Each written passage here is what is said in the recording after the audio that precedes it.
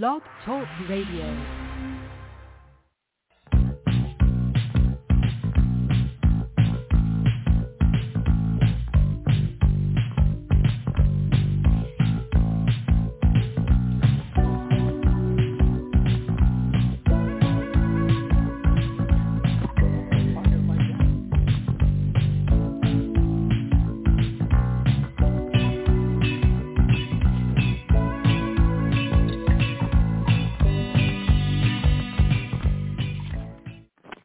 Welcome, ladies and gentlemen, to the Donaldson Files here on the Bachelor News Radio Network. We're going to have a special Thanksgiving show. We got Coco Konski, my co-host for the Tuesday edition of the Donaldson Files, and we got the Swamp Girl Pam and Dr. Larry. And who knows, maybe we'll have some other special guests as well. I sent out an invitation list as long as my arm. So we'll see what we have going here for us tonight. What we're going to do is talk about Thanksgiving. And but before I do, let me just introduce at least two of the guests. There's Coco Konski. Coco, how are we doing? Hey, doing pretty good. How are you? Not too bad. And Pam, how's it going? Going pretty good, Tom. How y'all doing? We're doing pretty good. And like I say, I'm good. I'm just recovering from a dental surgery, so if I can't talk too much, you know why. All right. Ooh. Well, did they put you on any pain medication?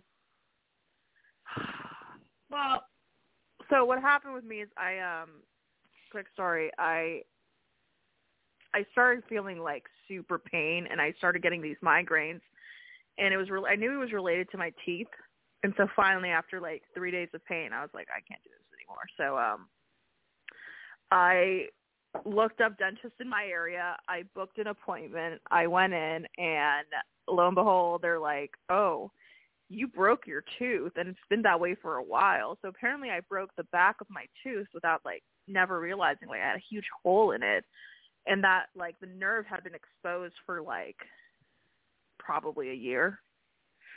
And which is like incredibly painful. It's like it's not fun. So the very next day they sent me to a urgent and I can't pronounce the word, but basically someone who specializes in root canals. So I was so scared because I hate the dentist. So I paid the extra $180 just to like get like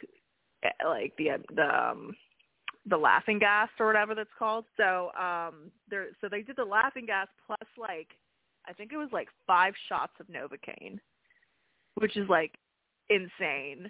So it got to the point where like the next day I still felt like I had the Novocaine. Mhm. Oh, okay. So it still hurts. It's not like, oh, like, you know, they tell you, like, oh, well, you'll be fine afterwards. I was like, no, I'm not fine. I've been in, like my jaw hurts so bad, and I had to, like, I haven't really been eating solids, really. It's just mostly, like, soups and, like, really, really soft food. But it was to the point where I was on 800 milligrams of ibuprofen that I get special order. Mm. So, which, you know, that's, like, heavy-duty stuff, Tom, the 800s. Yeah. All right, so, that's the heavy-duty stuff. Okay, Pam, anything that you got to report before we get into the Thanksgiving stories of interest? Any surgeries we should know about or any pain medication? No. I just hearing about teeth gives me those shivers anyway. No, everything's good. I'm just freezing. And, you know, we're not used to this cold weather, and it's already cold, and the wind's been blowing, and this is no. And the price of bacon still up there. The cheapest I could find was $4. Well, tell you what, we just got a ribeye, and that went up from price too. So we had to get a smaller piece of a ribeye. So, what can I say? I haven't had a steak in forever. Yeah. Oh, my God, I want steak so bad. but I've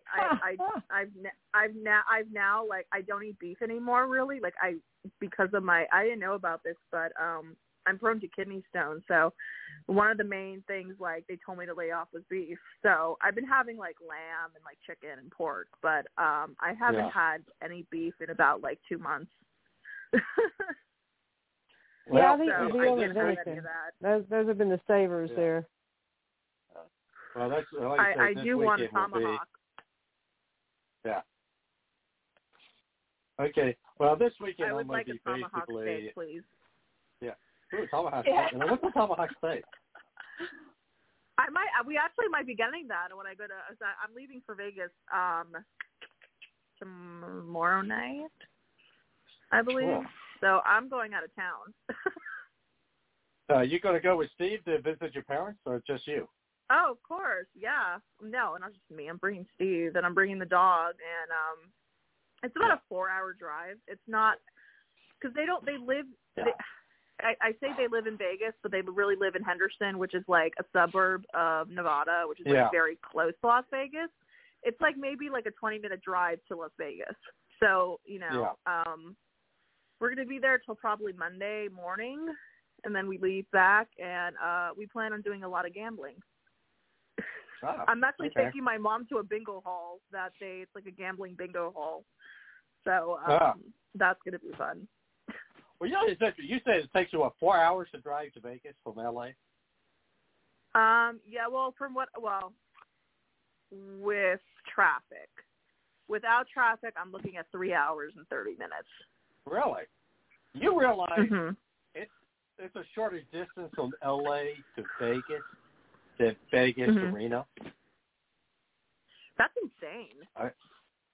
Yeah, it's really? Absolutely. It's about a 6-hour drive from Reno. Really? Which I did not know how big the state was. Yeah, I mean, I knew it's a big state, but I just, Yeah, no, the most it'll take you is 4 hours, and that's with traffic. Like I said, we're going to be in a suburb. I don't think we're going to go to Vegas itself because there is a great resort casino, like literally 5 minutes away from my parents' house, and it's called Green Valley Ranch. And we found that they do bingo, they have slots, they have spa. Like, I'm only going to be there for a couple. It's not like I'm going to be there for a week. Like, if I'm in Vegas for a week, then I go to Vegas, and explore the city and stuff. But I'm only going to be there for like 3 days. I'm just going to go to that bingo hall because it's fun. Have you ever gambled bingo? It's like the funnest thing in the world. They like give you like free drinks, like literally like all you get is like free drinks, and you just play bingo. And last time I won like $500 on that, so I was like, I'm gonna do it again. Okay. You're absolutely right. Here's the thing. It is 270 miles from Vegas to L.A. 50 miles from Reno to Vegas. That's insane. I don't even know how that's possible. I don't either. It's just, it's, I guess I cannot explain that either. But it's, I just thought that was just kind of interesting. That it would take, you're quicker to go to L.A. than you are to go to Reno. That's so crazy. I just never, I've never heard of that. I've never been to Reno, though. Like, I don't even know there's a reason why I would go to Reno. I'll tell you the thing. Reno is Vegas, is a smaller version of Vegas. Well, they said the littlest big city in America, something like that. It is basically Reno. It's Vegas, smaller version is what it is. With gambling, that's their number one industry, and the best claim to fame you can have is you have beautiful mountains. You're in the northern part of the state, so you got beautiful mountains that you can look at and see. And of course, you're 1 hour away from Lake Tahoe. Oh no, but take it back. You're not less than an hour.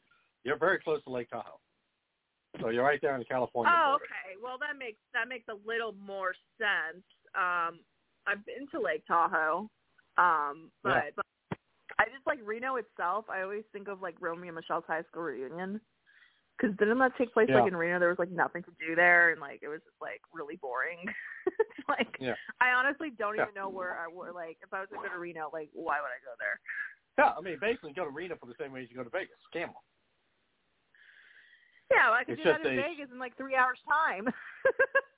Yeah, no, I mean, yeah, it's like so. I'll tell you what, ladies, I am still waiting for the great Dr. Larry, and I will. To get all of his Thanksgiving stories. I know he's got to have at least a couple. But tell them we're going to go on a quick break. It's okay. Yeah, break. Yeah, that break here. Tom Donaldson Files here on the Bachelor News Radio Network. A boy born in Joplin, Missouri was fascinated by anything with wheels and a motor. The odds of him going on to fascinate millions with his talent? 1 in 260,000. The odds of this born racer having 157 career top 10 finishes in NASCAR? 1 in 125 billion. But every driver seeks the pinnacle of their achievements. The odds of him winning both the Daytona 500 and the Brickyard 400 in the same year? 1 in 195 million.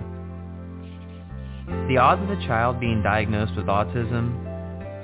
1 in 88. I'm NASCAR driver Jamie McMurray, and my niece has autism. Learn more at autismspeaks.org/signs. Early diagnosis can make a lifetime of difference. Brought to you by Autism Speaks and the Ad Council. I want to feel the heat with somebody. Yeah, I want to dance with somebody. With somebody who loves me. Ooh, ooh. Alexa, play Whitney Houston. Okay.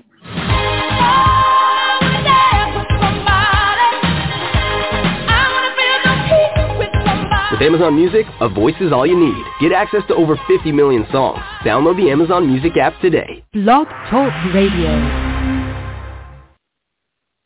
Welcome, ladies and gentlemen, back to the Donaldson Files here on the Bachelor News Radio Network. Basically, for those individuals, we all know that basically what it comes down to is what Saturday and this Thanksgiving holiday, it's all about football. NFL football, college football. And so we should see some pretty exciting, like I say, some exciting weekend games here. And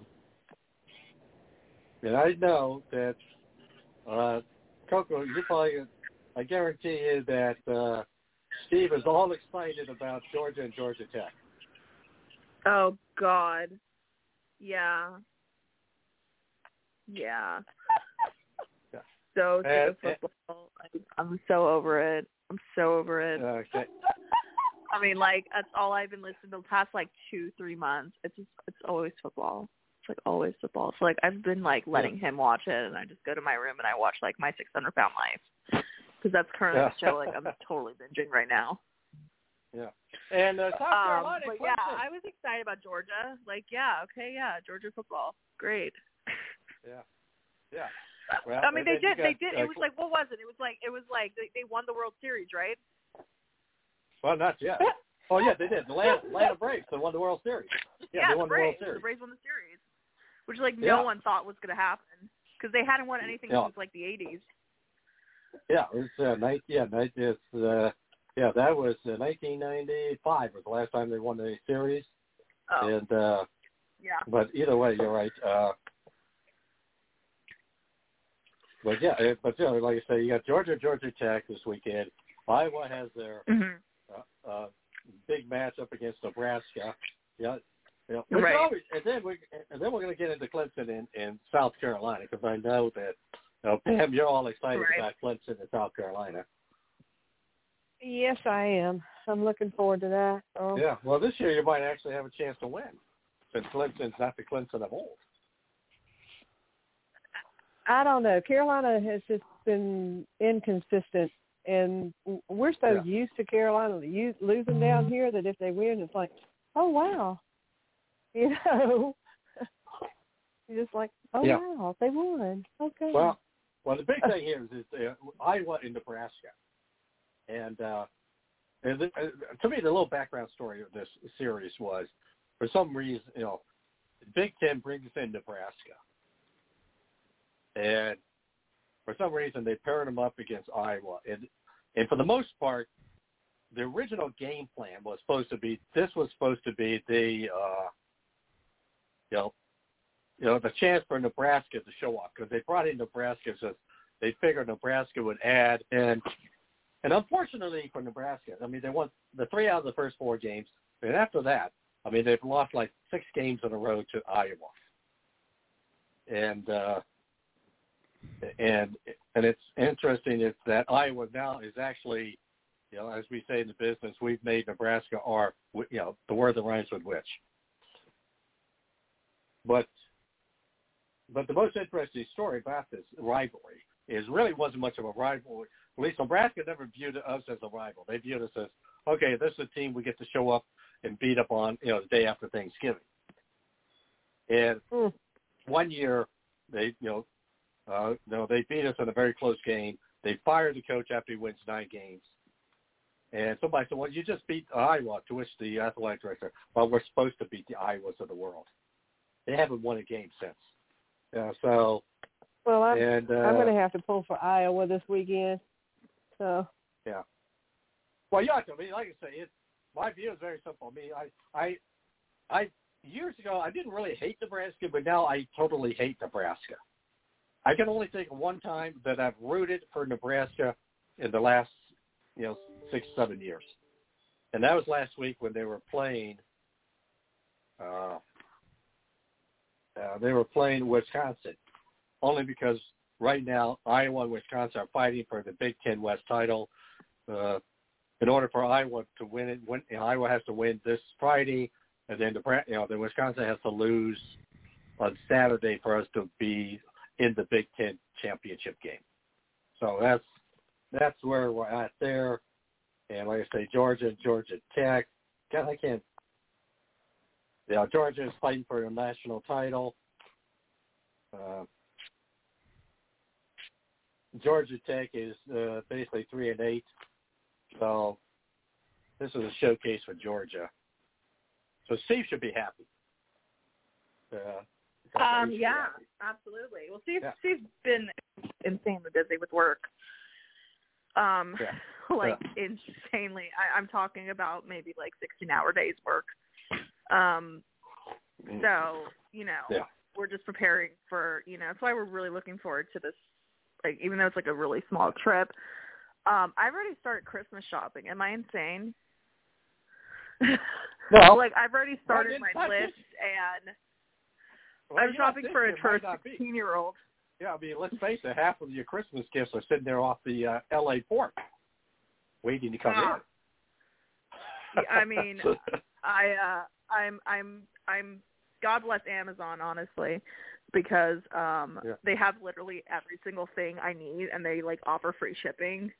So I'm like, yes, because I was looking at this other site, and I was like, I don't know, I think it's a lot. I spend probably around $800-900 for Christmas, or like just Steve and his daughter. And I get Steve like one thing, and the rest of the things are for her because like she just loves when I shop for her, so it's fun. But we're gonna start like decorating the tree like when we get back from Vegas. Is that too soon? Wow. We're gonna start December 2nd. To me, it's too soon. But that's me. What about you? No. It'll be after Thanksgiving. Yeah. Like I'm putting the tree up December 2nd. It's not like I'm gonna do it during Thanksgiving. And it's going to be so weird because, I mean, it's a Christmas tree, but I'm Jewish, so I always have, like, Jewish ornaments. So I'm like, I call it the Hanukkah bush. It's a Hanukkah bush. That's fine, It's a 6-foot Hanukkah bush. It's a 6-foot Hanukkah bush. Well, how about you, Pam? So when do you put up the tree? Well, usually I kind of sort of start this weekend during football, in between football games and stuff. I'll start Friday. I'll get stuff down and start Friday and hook it up. That's just. Now, do you have a tree, or do you have one of the? We have like this faked tree. I don't know if it's fake. It probably is fake, but it's like he's had it for like 15 years, and it's like 6 feet tall, and you put it on. It has like a little stand, and it's so much easier than like actually getting a natural tree. Because I don't want a natural tree. My dog will go crazy. Yeah, I have little small Christmas trees around the house because I have cats in the house now, and I learned that lesson a while back. Oh my God! But I have cats like to hide in them. Yeah, I know. But I have I have a light. I have a big window out front, and I have a light that I made a dream catcher, a lighted dream catcher, and I put that in my front window. That's so nice. Yeah. Well, I guess it don't, because as far as cats goes, because my daughter, for the Christmas holidays, because she comes over and stays with us about 3 or 4 weeks with the cat, and one of her cats used to always climb the tree. I mean, we got pictures of the cat in the tree. I kind of learned that a while back. And cats and trees are like they're meant for climbing, I guess. And Dr. Larry, how are you doing? Well, I'm listening to your attempt to keep up with these 2 quick women. Yeah, it's well, okay. Do you know the price of bacon this week, Dr. Larry? Do you know the price of bacon this week? Yeah. Well, like I say, we're the pig farmers are doing pretty well at the moment.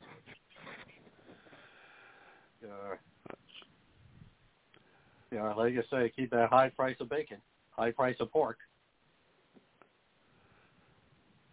But, I haven't noticed the difference, to be honest. Not where I'm at. Yeah. Well, everything's high in California anyway. So you're already. Well, my joke was for Dr. Larry because he said he has to ask his wife how much the groceries are. That's right. You know that. A happy life is a happy wife. Yeah. Well, let me put this one. What is okay? We got Coco is basically her Thanksgiving is going to Vegas and gambling because that sells. I mean, that is Thanksgiving, right? Gambling in Vegas. Gambling in Vegas. I mean, I when I go to Vegas, I like to gamble. I like playing blackjack. I'm very good at blackjack. And the one thing I love doing, though, I told you guys, is like the bingo holes. They're they're so fun because it's not like your regular bingo. They literally have like a bartender just like making you whatever you want to drink, and you're just like playing for hours. Obviously, you get drunk. But it's an electronic bingo, so like you can it's like kind of like a little iPad type thing, and it just so you never miss a number. So that's what's great about it. Yeah. Oh. Well, we're having a family reunion at a little resort out here. Oh, really? So we the resort get a chance to see all the grandchildren for a change. Yeah. Now the resort, wow. would that be your farm? I'm sorry? The resort. Where are you going, or would that be? It's well, I can't really think of the name of it, but as you can tell, I'm very excited about it. No, I just go where they tell me. I'm not sure where it is. Yeah. But we got all the kids from college. Okay, good. Well, it sounds like you're going to have a fun time there. We got about what we're going to do here. I'll tell you what I'm going to be doing at Thanksgiving after this upcoming break. I would like to hear more from Pam and what she plans to do with her Thanksgiving, and then we'll go from there. This is Tom Donaldson, Donaldson File, here with the Thanksgiving special with Coco Konski, with Pam, the Swamp Girl from South Carolina, and, of course, Dr. Larry, who makes the Resistance Hour the Resistance Hour. Every day, I wake up at 5 a.m. to give Dad his medicine.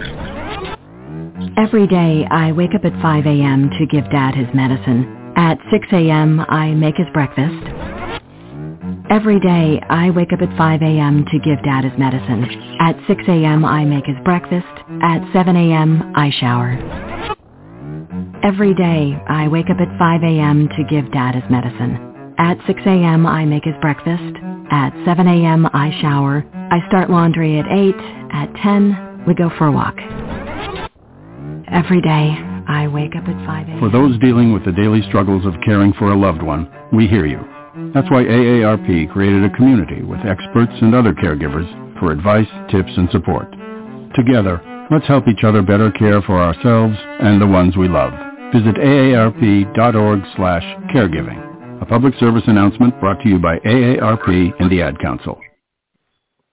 Since Buffalo Wild Wings is always open late, here are a few things you'll enjoy. Buzzer beaters, wings in 21 signature sauces and seasonings, and great deals on food and beer. Grab select domestic draft beer starting at $4. $4 shareables like street tacos, fried pickles, chili queso dip, mozzarella sticks, and roasted garlic mushrooms, and deals on select liquor and house cocktails. Phew, that's a mouthful. Catch all of the late night action. Buffalo Wild Wings. Wings, beer, sports. Offers and participation vary. Please drink responsibly. Void where prohibited. Welcome, ladies and gentlemen, back to the Donaldson Files here in the Bachelor News Radio Network, our Thanksgiving special. Okay, Pam, what do you plan to do for your Thanksgiving? What do you got planned? Well, Tom, kind of sad this year. But no, we don't do Thanksgiving on Thanksgiving Day. We're going to do our Thanksgiving on Sunday. And we got a turkey, and we got everything we need. But we will be going to the nursing home and hanging out there. So, all right, to see my mom. So yeah. Well, I found out, Tom, that it's Lansdowne. That's where we have to go. Lansdowne is over in Leesburg, Virginia. All right. That's the name of this resort. And that's sweet. You were asking me the name of it, and I have since researched it very quickly and discovered what it is. And you can guess how that happened. Yeah. You asked your wife again. I asked my wife. That's right.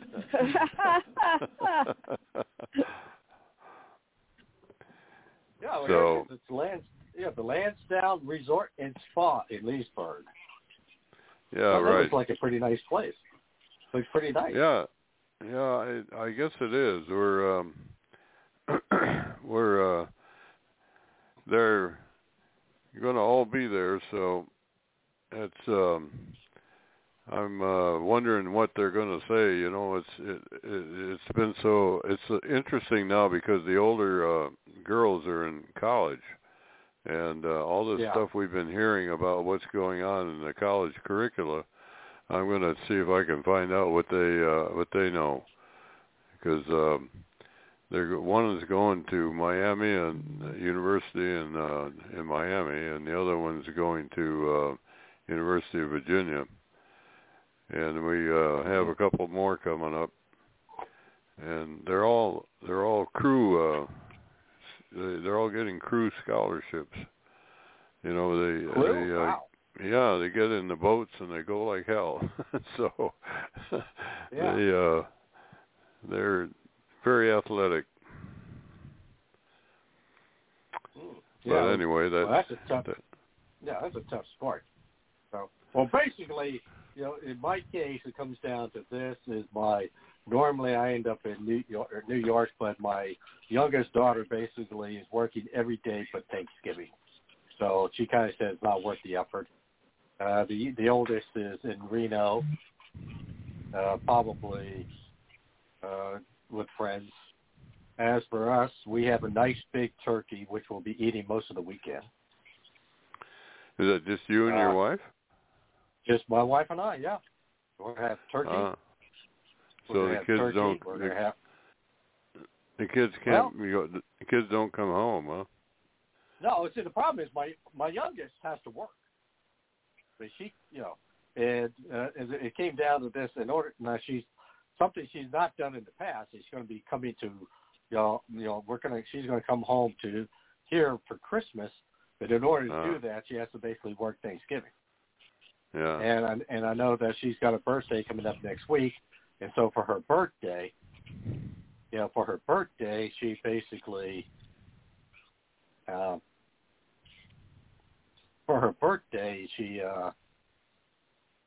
she's going to, going to come out to, actually, I think she may be coming to L.A. and meet up with her sister for a weekend concert or something. I have no idea. I guess I should ask her. Coco, you met my daughter when you were here in Washington. Right. So they're a lively bunch. Yeah. Yep. Yeah. Unlike their grandfather. Yeah. Well, the thing is, like I said, in my case, we'll have Thanksgiving dinner, and then this weekend is our 45th anniversary.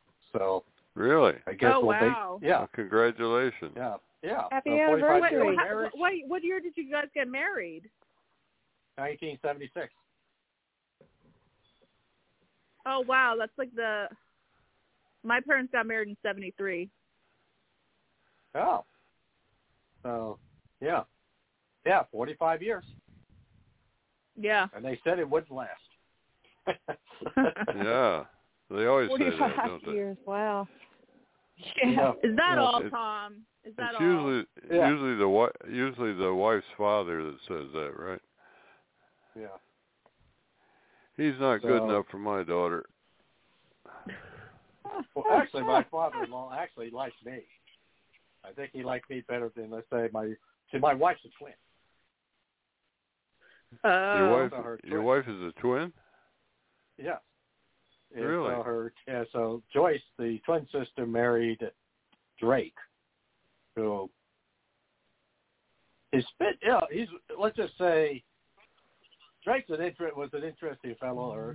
It's been a while since I've seen Drake, but they're still married. And I'm thinking they were married about a year after we did, or 2 years after we did. And he came from some sort of money family. And let's just say he had some interesting family members, and we'll leave it at that. It was a very entertaining wedding, to say the least. Where do they live? live? Oh, God. Were there fights? Actually, no. Well, no.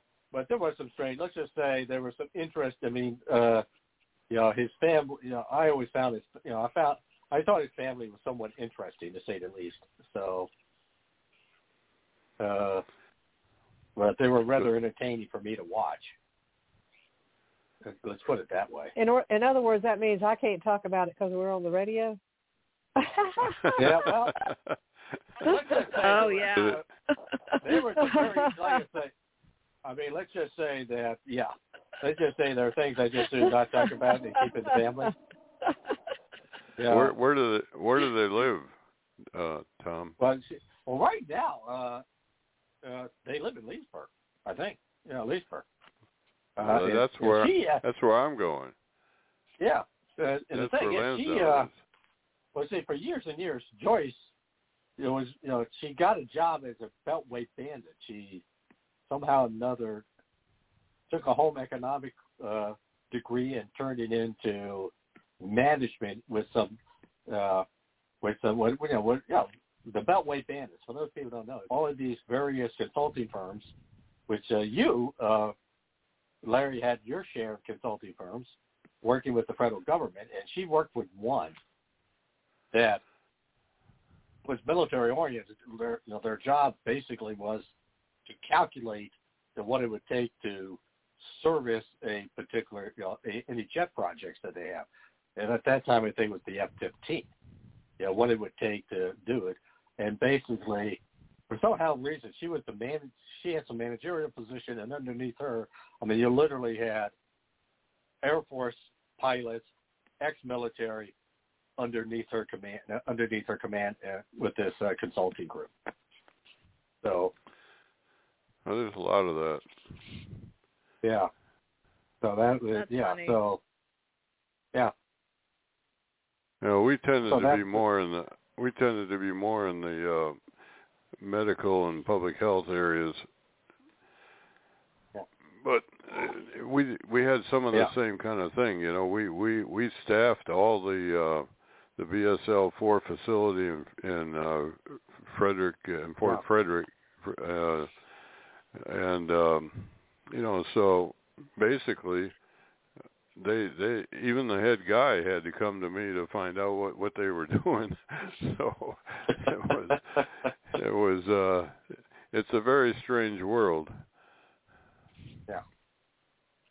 Yeah, DC is a very strange world, in my view. It's, I was raised in that area, and so we used to, literally, the joke that my dad would have was, the Pentagon colonels were like privates, and there were so many retired colonels, and it was like, for all intents and purposes, if you were a colonel, for the most part, it was the equivalent of being a private anywhere else, because that's basically, you had generals and colonels. Yeah. It appeared to be. Well, they get that all arranged before they retire, you know. Yeah. Oh, yeah. The interesting thing about it was, because I always can remember, because my high school, I student taught at the high school that I went to, and I can always remember the one thing that a good portion of the teachers at this high school were all ex-military. They were literally ex-military. I was in the social studies department, and I would say you had 5 or 6 guys who were like, captains and colonels teaching. What school? This was their second. Then it was Jeb Stuart High School. Say again? It used to be Jeb Stuart High School. Oh, in Annandale? Or Arlington? Fairfax. Fairfax, really? Yeah, we were there. Yeah. Of course, it's no longer Jeb Stuart High School. It's no longer Jeb Stuart High School because 2 years ago somebody said we cannot have a high school named after a Confederate general. Right. They don't do that anymore. They don't do that anymore. So I have no idea what is taught now. All right. Well, that's what we're going to do here. We're going to take a quick break. And then what I want everybody to do is, do you guys have a favorite Thanksgiving story or stories? After this break, this is Tom Donaldson, Donaldson Files here on the Bachelor News Radio Network. You might know me, I'm 50 Cent. You may follow my tweets, my Facebook friends. Odds are fewer than 6 degrees separate us. We're that close. What's crazy is 1 in 6 don't know where their next meal is coming from. These are your coworkers, your neighbors, your friends. Hunger's too close for us to ignore. So visit feedingamerica.org/hunger and find your local food bank to see how you can make a difference. From one close friend to another, let's do this. I'm 50 Cent, and together we are Feeding America. A message from Feeding America and the Ad Council. I never get the flu. My kids don't need more shots. I don't have time. We're all healthy. My asthma's under control. I'm pregnant. I've had the flu. It's not a big deal. My kids are too old for flu. The media is exaggerating. I can fight it naturally. No matter how you build your excuses, the flu can blow your house down. Keep your foundation strong. Vaccinate. Learn more at flu.gov. A message from the U.S. Department of Health and Human Services. Tom Donaldson, Donaldson Files here with Dr. Larry, the Swamp Girl Pam, and Coco Konski here on Thanksgiving recollection. And speaking of the flu and viral illness, tomorrow our guest will be Kevin Roche. We'll be talking about the latest update of information on the coronavirus. So join and tune into that show. And then I'm not sure, what is it? Are we doing our own version, Resistance Hour Thanksgiving special, or do we know that yet, Larry? I don't know. I'm not going to be there. I'm going to be in Lansdowne. So basically, I'm doing the show. Yeah. So I think we ought to do a replay, or maybe we should go ahead. Maybe we should go ahead. I guess I can call in from anywhere. Yeah, you can call in anywhere. Why don't you just call on in and and I'll see if I can get a guest or two. So, Pam, what are you doing tomorrow night? Tomorrow night? Well, at least I don't have to work this week. The shop is given, so I will be around tomorrow night.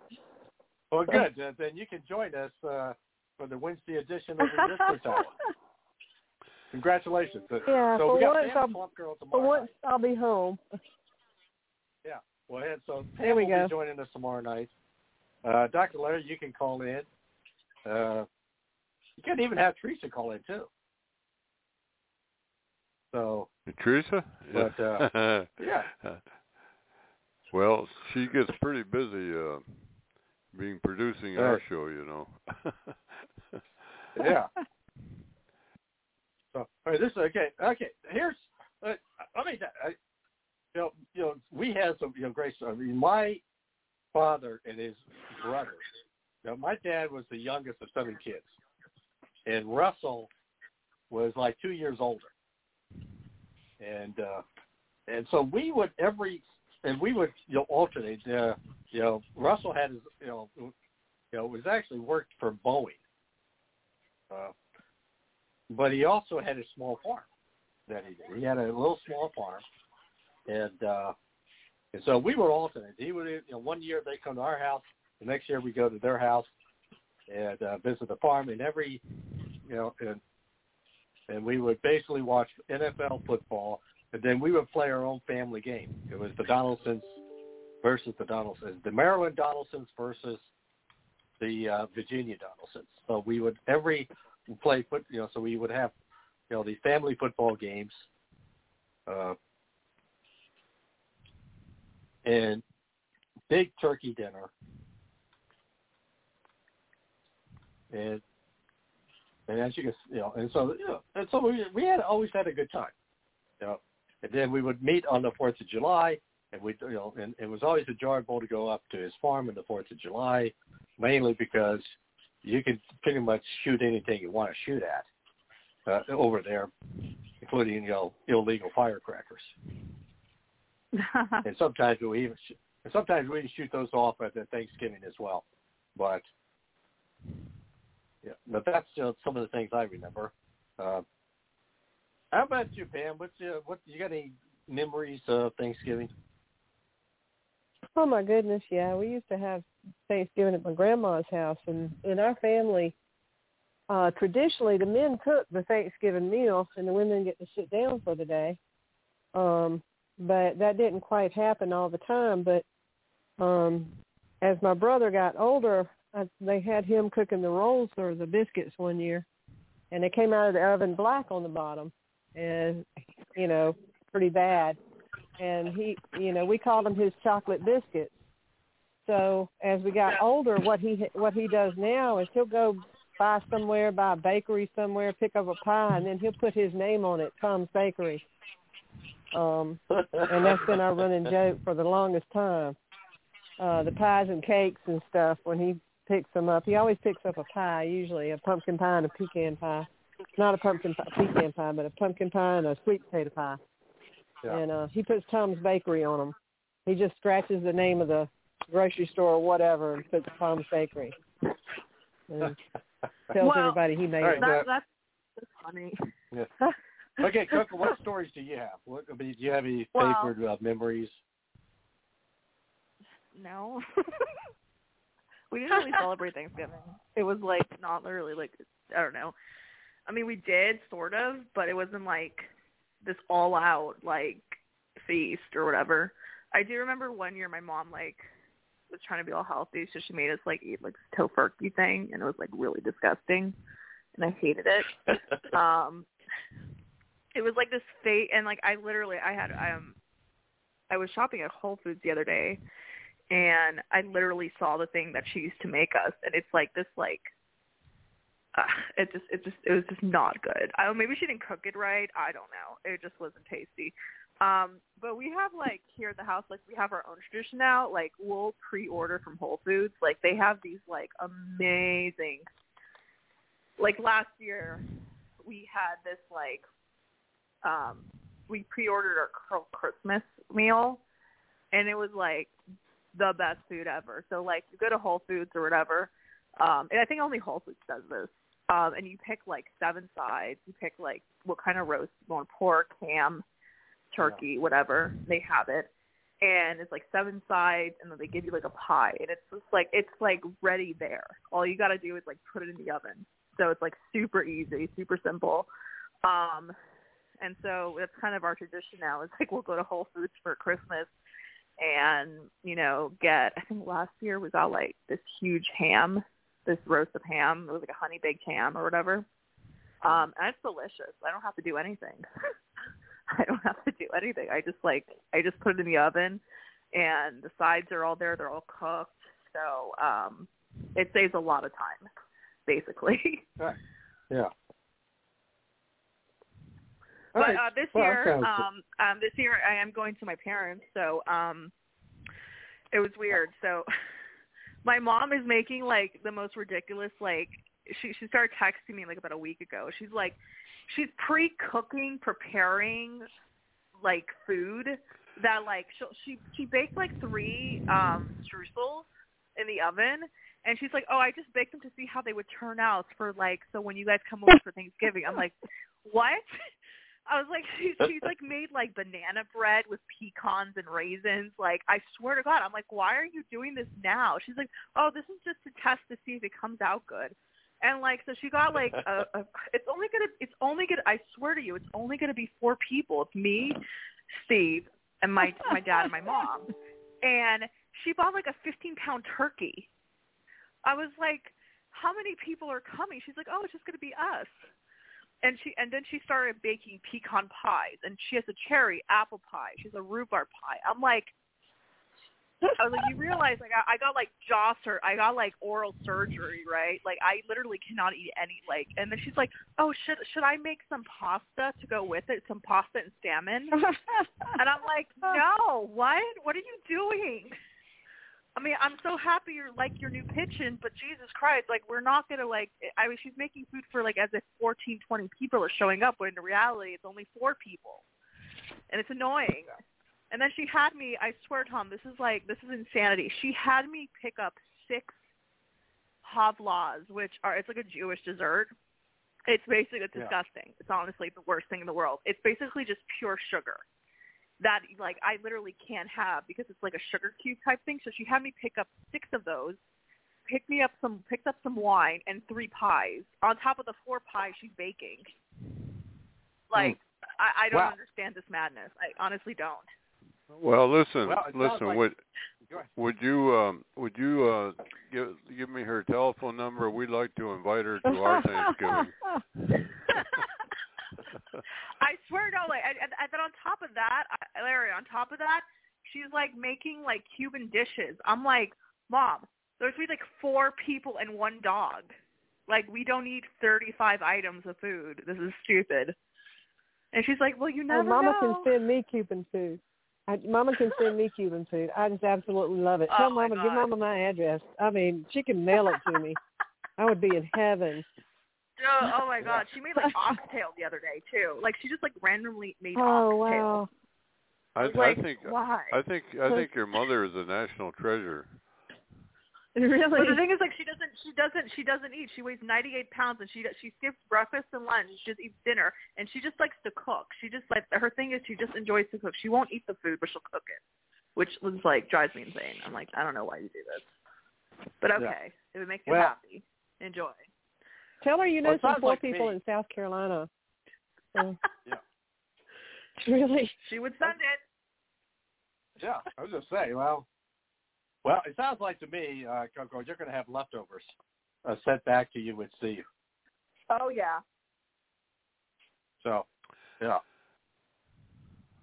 Well, okay, Dr. Larry, do you have any memories of Thanksgiving you like to share? Well, I think the most unusual one at the time was when I got I was in school in Detroit, Michigan, and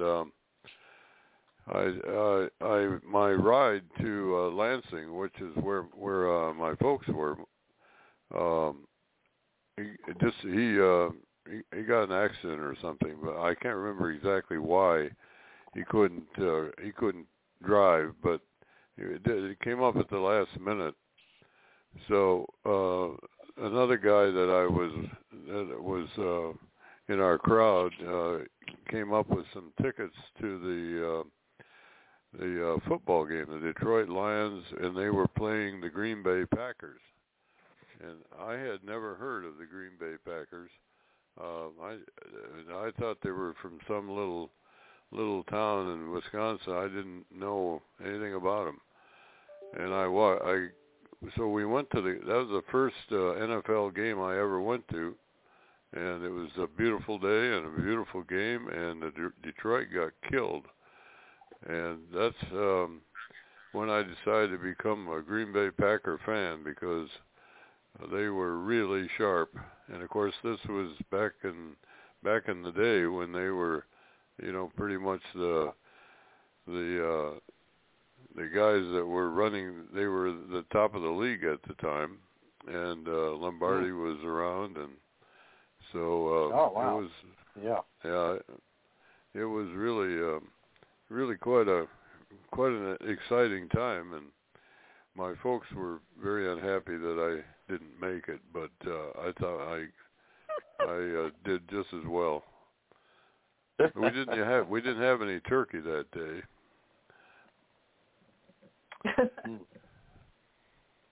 Well, yeah.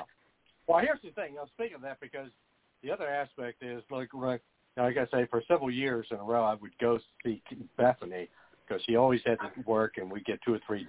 Normally we work around Thanksgiving, and at the time she worked at 9/11, the 9/11 Museum, and around the corner was a Morton's Steakhouse. So we basically made that for about a few years in a row our tradition, where she would I think we would basically meet at the Morton's Steakhouse. Well, that ain't shabby. That ain't shabby. That ain't shabby. That ain't shabby. Yes. And so, and one year they had the New York Giants and the Washington Redskins on the TV. So not only did I get to see Morton's, I got to see Washington play football. And so it was like a twofer there for me.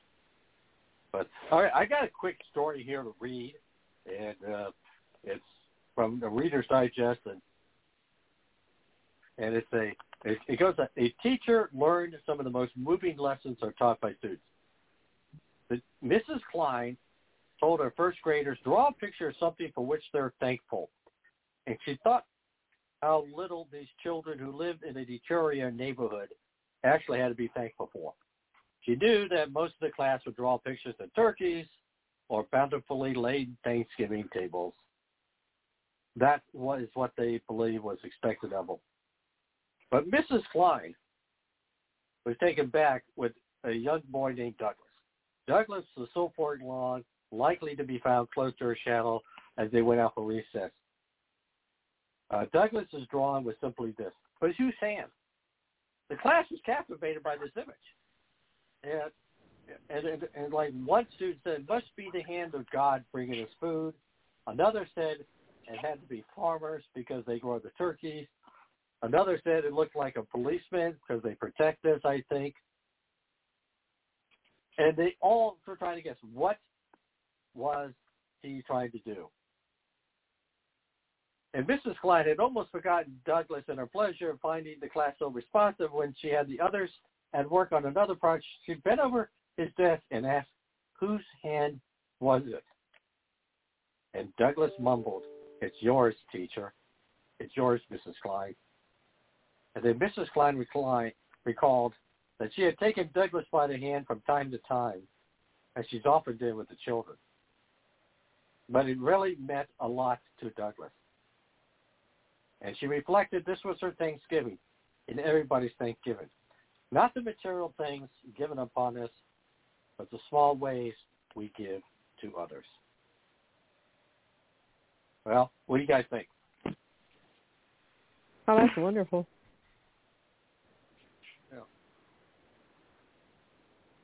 Larry, any comments? Well, it's very nice. I wish I knew some people like that. Adorable. Coco? Adorable. Adorable, yes.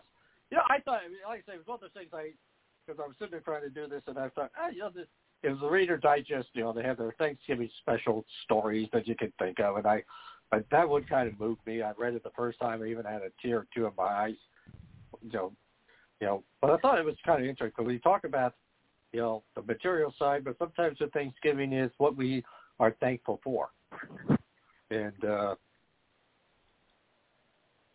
so it's, and I don't know, it's just, I thought it was kind of a moving aspect of it as well. So, but I guess we got about a few minutes left. So, so I'll tell you what, kind of summarize very briefly. I'll start with you, Coco. What's Thanksgiving mean to you? What do you love about it? What do I love about it? The food, I guess. Food. Although not really much this year, considering I can't have anything solid. Sucks. But I don't know. I'm not really much of a holiday person, except Christmas and Hanukkah. I just don't really care about any other holiday. This is a bad question to ask me. All right, Pam. Your thoughts? Oh, I just like the fact that everybody gives thanks on the same day. We are taught to give thanks every day, and that's the one day that everything is pretty much universal. Yeah. No matter who you are, what religion, what background. That's what I like about it. It's like, yay. Yeah. Dr. Larry. Well, I think it's an important day because it does remind us that we have to give thanks for something. In fact, I just published a column on that, giving thanks in the midst of political strife. We live in pretty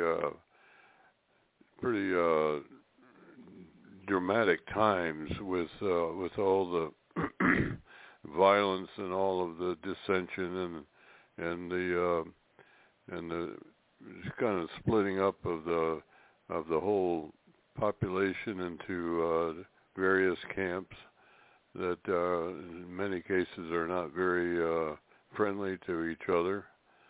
It seems like and then on top of that, the economy starts to show cracks with energy problems and inflation, and there's just a lot of things that you could be complaining about, and that are kind of putting a cloud over the sun in some ways.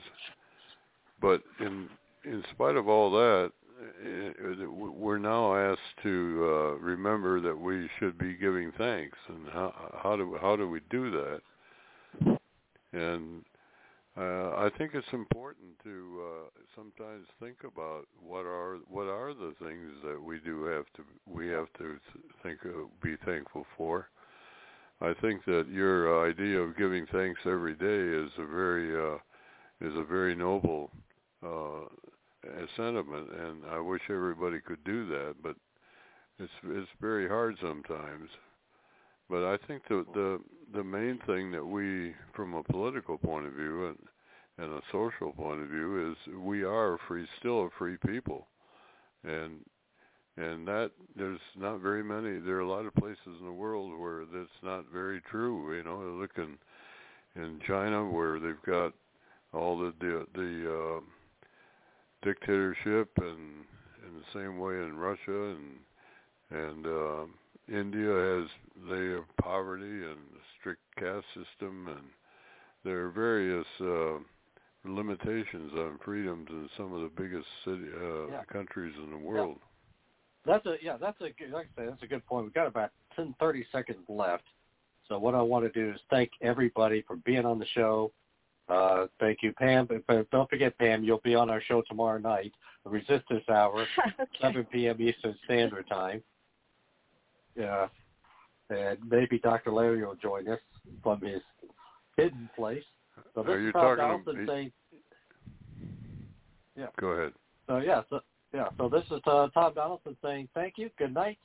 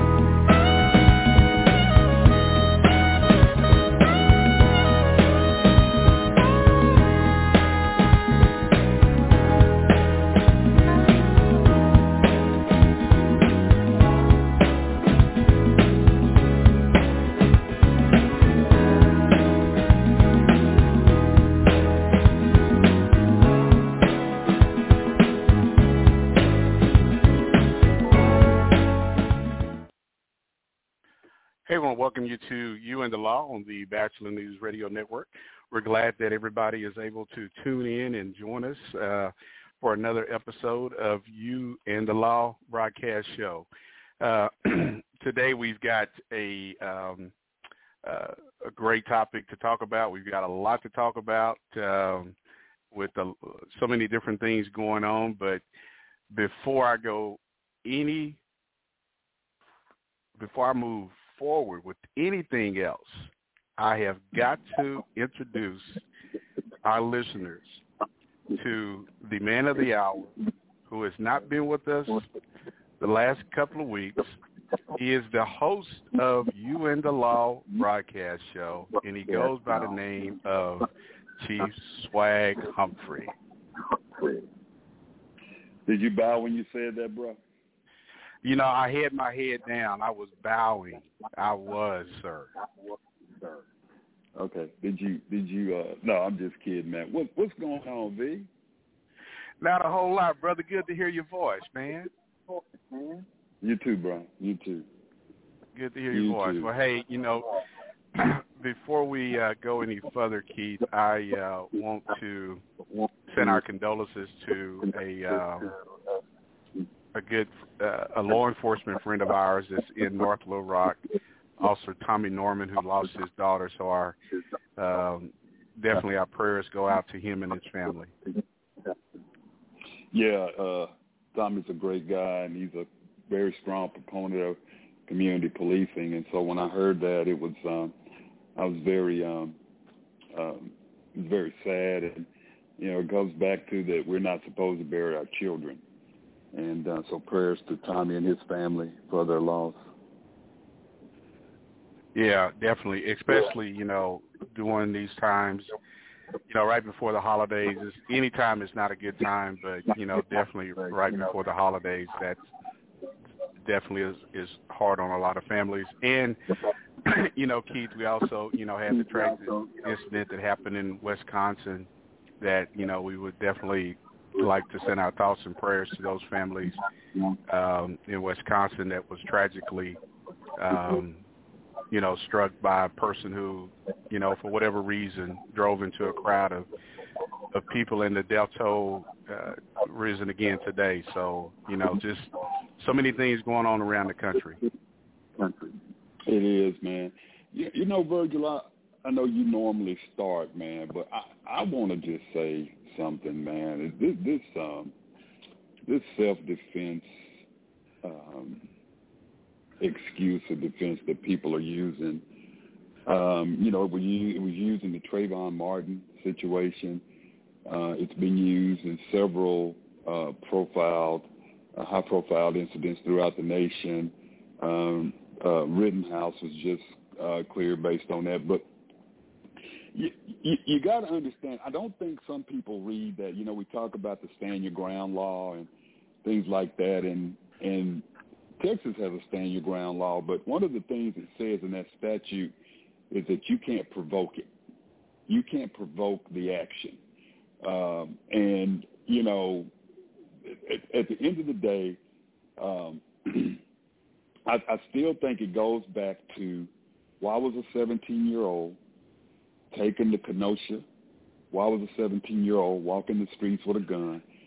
Why was a 17-year-old, why did he put himself in a position to have to utilize that force? Now, I know there's people that are basically saying, I was reading, you sent me a message earlier.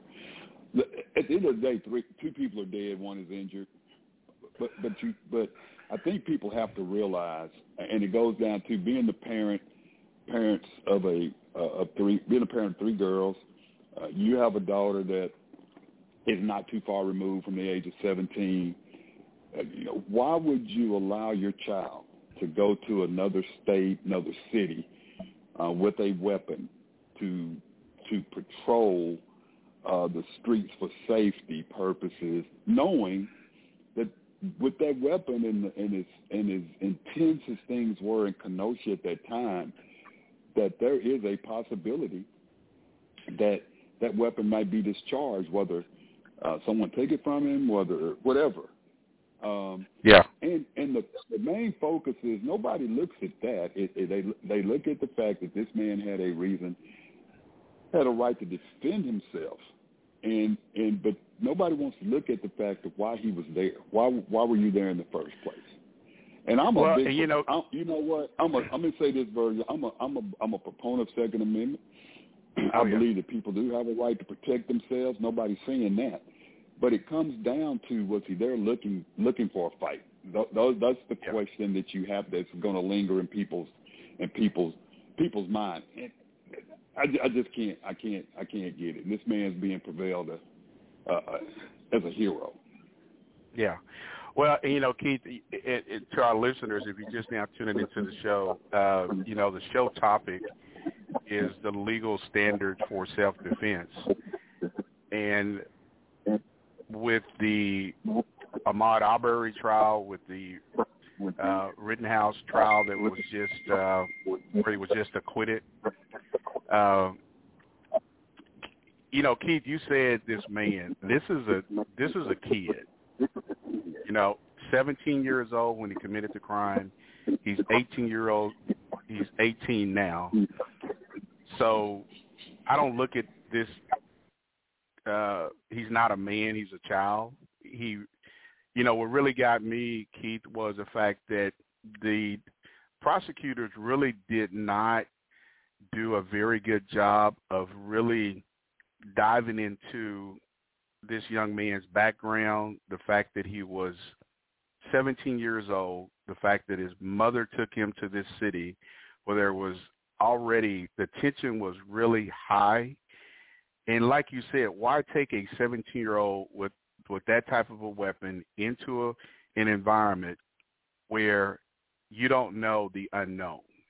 And it just seemed like, Keith, there was a lot of things that they overlooked. And I pretty much watched as much of the trial as I could, but I didn't hear anything about this 17-year-old kid.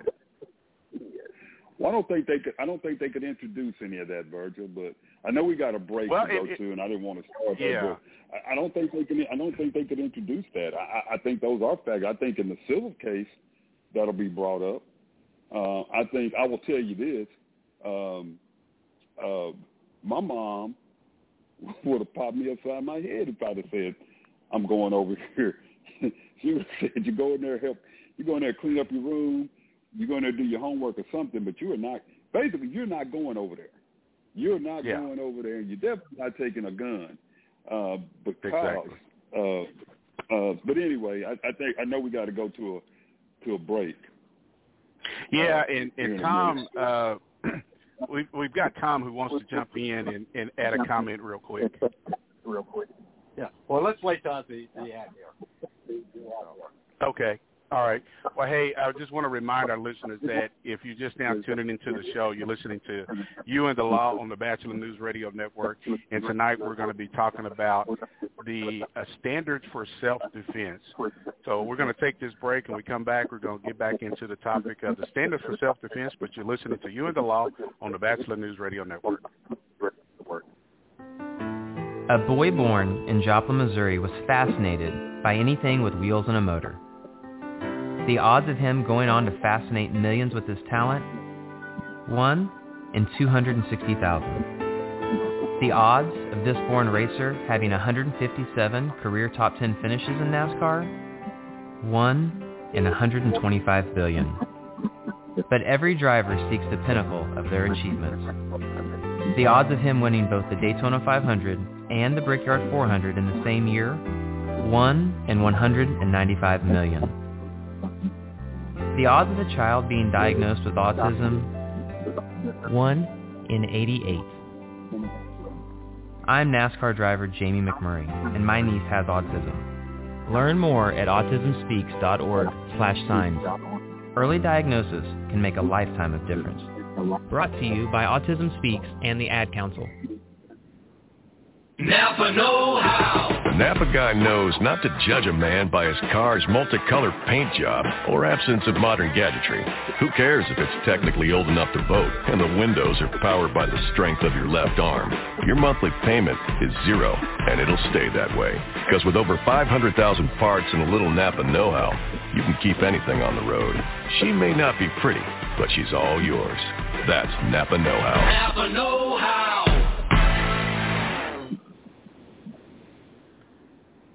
Hey, I want to welcome everyone back to You and the Law broadcast show on the Bachelor News Radio Network. So, Keith, you know, we're talking about the standards for self-defense and how this played out in the recent trial in Wisconsin involving the 17-year-old.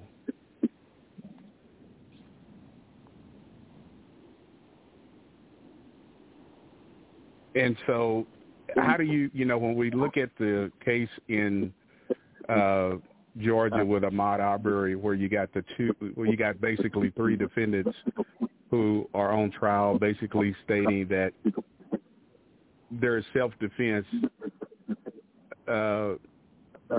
in the situation with Ahmaud Arbery, where you've got the father and the son who chases a man down for a crime that he did not commit, which a crime hadn't even occurred. So, again, it's just going to be interesting to see how this jury comes back with a verdict in that trial in Georgia. It is going to be interesting, and I will tell you that I think that the self-defense and stand your ground laws have gone to the extreme. There are already laws on the books in various states, and I'm not sure it's not in all states that they give you specific information or details on when you can protect yourself and what level of force. You can't utilize amount of force higher than the force that's being used against you. And so the laws are always there. I used to tell people all the time, when I was a street officer, where they'll ask, well, can I defend myself? And I would always direct them to that section of the statutes in Texas and say, the statute tells you very clearly what you can do. And police officers have to be really careful about telling people about self-defense, because some people will interpret that, and you can't joke with people about self-defense. You got to be very specific. But I always direct people to the statute when it talks about self-defense in their respective states. But I will tell you, when you look at the Ahmaud Arbery case, if you listen to some of the statements from some of the witnesses, and you find out that there were other people who had gone inside that home the same way Ahmaud did, and they were white and others. Why him? Why was he selected by these three people? Why was he when there were other people? And I think that's the biggest question that people have. And let me ask you this, Virgil: if you're walking down the street and you're minding your own business, and somebody comes up to you and try to detain you for no reason, and they're using force, what are you going to do? I mean, what are you going to do? Somebody's trying to arrest you, a citizen's trying to arrest you. You haven't done anything. All you've done is you've gone in and looked at a home that's under. You haven't done anything but look. You haven't taken anything, nothing. You haven't damaged anything. But you go in and you looked at a house, and then you walking home, and then all of a sudden these guys attack you. I mean, are you not supposed to defend yourself? Are you not? I mean, are you not supposed to, as Mr. Arbery? Are you not supposed to? I mean, fight back. I mean, that's what I don't get. I don't understand I don't understand why people can't see why he was the true victim here, and all he was doing was minding his business, and he didn't do anything. What I get. All he did was the house. Yeah, and Keith, I think that the whole everything has been shifted that he is not the victim. Ahmaud Arbery was not the victim. Ahmaud Arbery committed a crime. And so you got people who, with the attitude that, well, hey, he shouldn't have ran. Well, again, this man was out running, so there's nothing against the law in you running. And you have to ask yourself this question, and not for people to put in the race card, but if this was a 25-year-old white man, young white man who was jogging, running into that neighborhood, would the same thing have happened to him? I'm gonna have to say no. None of you. Some people will say, "Well, how do you know?" Well, you got to look at the circumstances of what happened, and the fact that this isn't the first time something like this has happened to a black man running in a neighborhood or running in a park where he has been confronted by a white person who has assumed that he has committed a crime. And so for these individuals, Virgil, if you go back and listen to some of the witnesses, they basically said that, he was referred to as colored. There were some that said that there were some people that said there were whites that had gone inside that house and there was never a problem. Correct. And there was never any footage showing. The footage disputed what those three guys said, that he had been there before. And so what if he'd have been there before? Okay, that's okay. I've built a house and people have gone to look at it. Who hasn't driven around on Sundays or been on a walk in their neighborhood and they see somebody building a new house and it's open? Who hasn't gone in to look, at a house? What's the harm in that? Yeah, and again, Keith, everybody has it apparently more than Ahmaud Arbery had went into this home that was under construction. Right. And the fact that the son stated on the witness stand that, he had heard different stories about, there was several homes had been broken into in the neighborhood, but all of those were things that he had heard about. He did not know for himself or had not seen anything that was committed in his presence. And Keith, another thing with the son, they're, using the fact that, hey, he was in the Coast Guard. Okay, to me, that's irrelevant because he has never been a municipal police officer, never been a state police officer, never been a county deputy. So yeah, he was a Coast Guard in the military. Well, all of a sudden you want to bring up the fact that he has training on de-escalation. He has training on use of force. Well, if you've got all this training, why didn't you utilize that training to say, hey, I'm a civilian, I'm not a police, this man hasn't done anything in my presence, but here again, you want to take the law into your own hands to arrest this person for something that you don't even know that he did or hadn't done. Well, I will tell you this, man, and we tell people this all the time. Unless there's someone in danger, third party's in danger, or you're in danger, don't get involved. Property can be replaced. a life can't, your life or the other person's life. We tell people that on a regular basis. And my question still comes, where you're looking, this goes back and is very, very, very similar to the Trayvon Martin situation. You're not going to walk through my area. You don't look like you belong here, so I'm going to stop you. Well, I don't care if that person that's being stopped is black, white, Hispanic, Asian, male, or female. You're going to get some resistance, especially if someone's not doing anything. If they're walking through a neighborhood, they're not doing anything, and you come up, you confront them, and then you grab them, the natural reaction is going to be, you're not going to hold me, and there's going to be some physical contact. There's going to be up to a fight. It comes down to at what point, how much authority do you have in those situations? We talk about citizen's arrest. It's worth it. Virgin, I know I've been at malls, shopping centers, and I've seen before I became a police officer, I've seen people go in and they steal something. They come out, 3 or 4 people.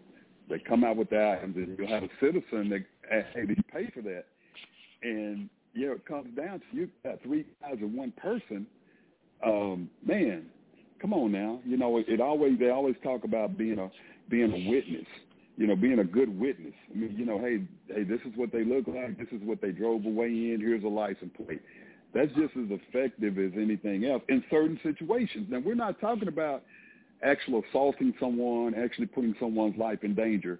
We're not talking about that, your life or the life of a third person. We're not talking about that. We're talking about a guy, just like with Trayvon Martin, we're talking about a guy that went into a house, looking at a house in broad daylight, came out and was accosted by 3 individuals who determined that who they believed he was committing a crime, and they were going to do their civic duty, and they were going to arrest this guy until police got here. Well, and when you say, their civic duty, I think this was more about privilege. This was more about, I've got the authority, even though you're not a sworn police officer. And so you just had 3 individuals who got together and decided that this black man who was running down the street, who they were going to stop him at whatever it took to stop him, up to using deadly force. And what gets, listening to the son's testimony, Keith, where he says he feared for his life because he felt like Ahmaud Arbery was overpowering him and he was going to take his weapon away from him. Well, fool, you're the one who brought the gun with you. So this man had every right to take your gun away because he don't know you, but you're the one who presented the weapon. But all of a sudden now he feels like he's the victim and Ahmaud Arbery is the suspect. Yeah, it is. And people, I don't get why people don't get that. I don't get why people are upset. You've got to look at the totality of everything. You have to look at the totality of everything. How did we get there? How did we get there? We're not talking about a young man that had a gun and he came out with a gun or he pulled a gun on somebody. We're talking about a young man that people, how did you not know he had how did they know he didn't have a gun? Well, maybe they didn't, but what right did they have? Why would you approach somebody that you think had a gun? I mean, I don't get that. I'm sorry. I don't get it. I understand you're protecting yourself, but I think that you've got a life lost, tragically. Then you have 3 individuals whose lives will never be the same because they felt like this is what they needed to do at this particular time over someone going inside of a yard, inside of a home that's under construction. I just don't get it. Yeah. Well, hey, Keith, we're coming up on taking our next break.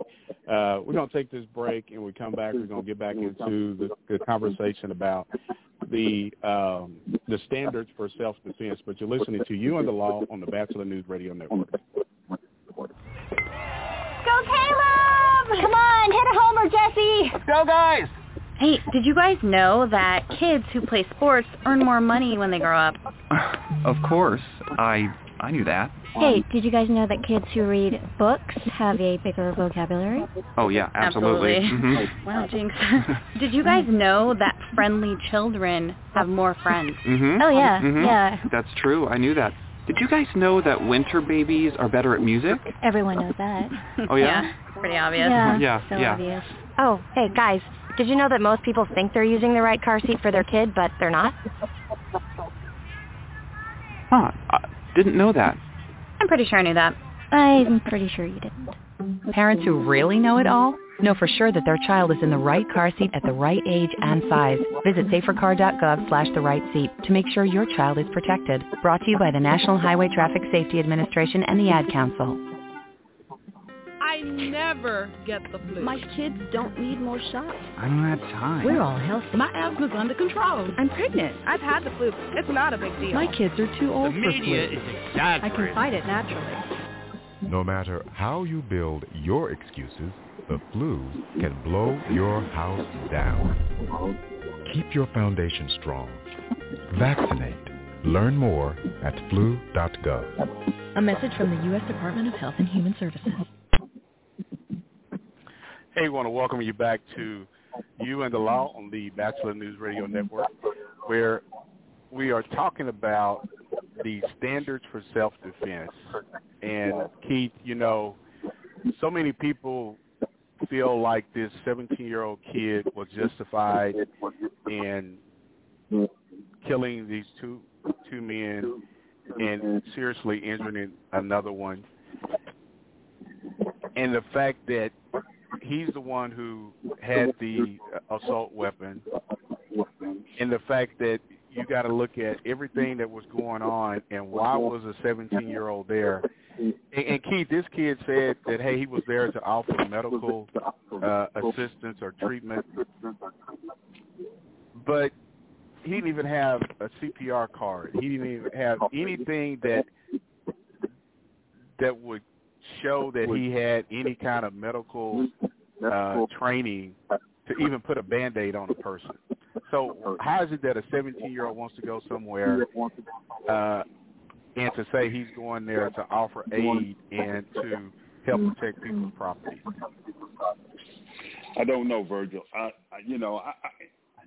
still can't get over the fact that his mom took him there, or that she allowed him to go there. Even if she didn't take him, you can't tell me a 17-year-old that you don't have an that a parent doesn't have influence over their child to say you are not going because it's too dangerous for you to go. I think let me say this: you're not going with a weapon. Now, there are people that go and they protest. I have no problem with protest. People have a right to protest. Whether you agree with the groups or not, you have the right to protest peacefully.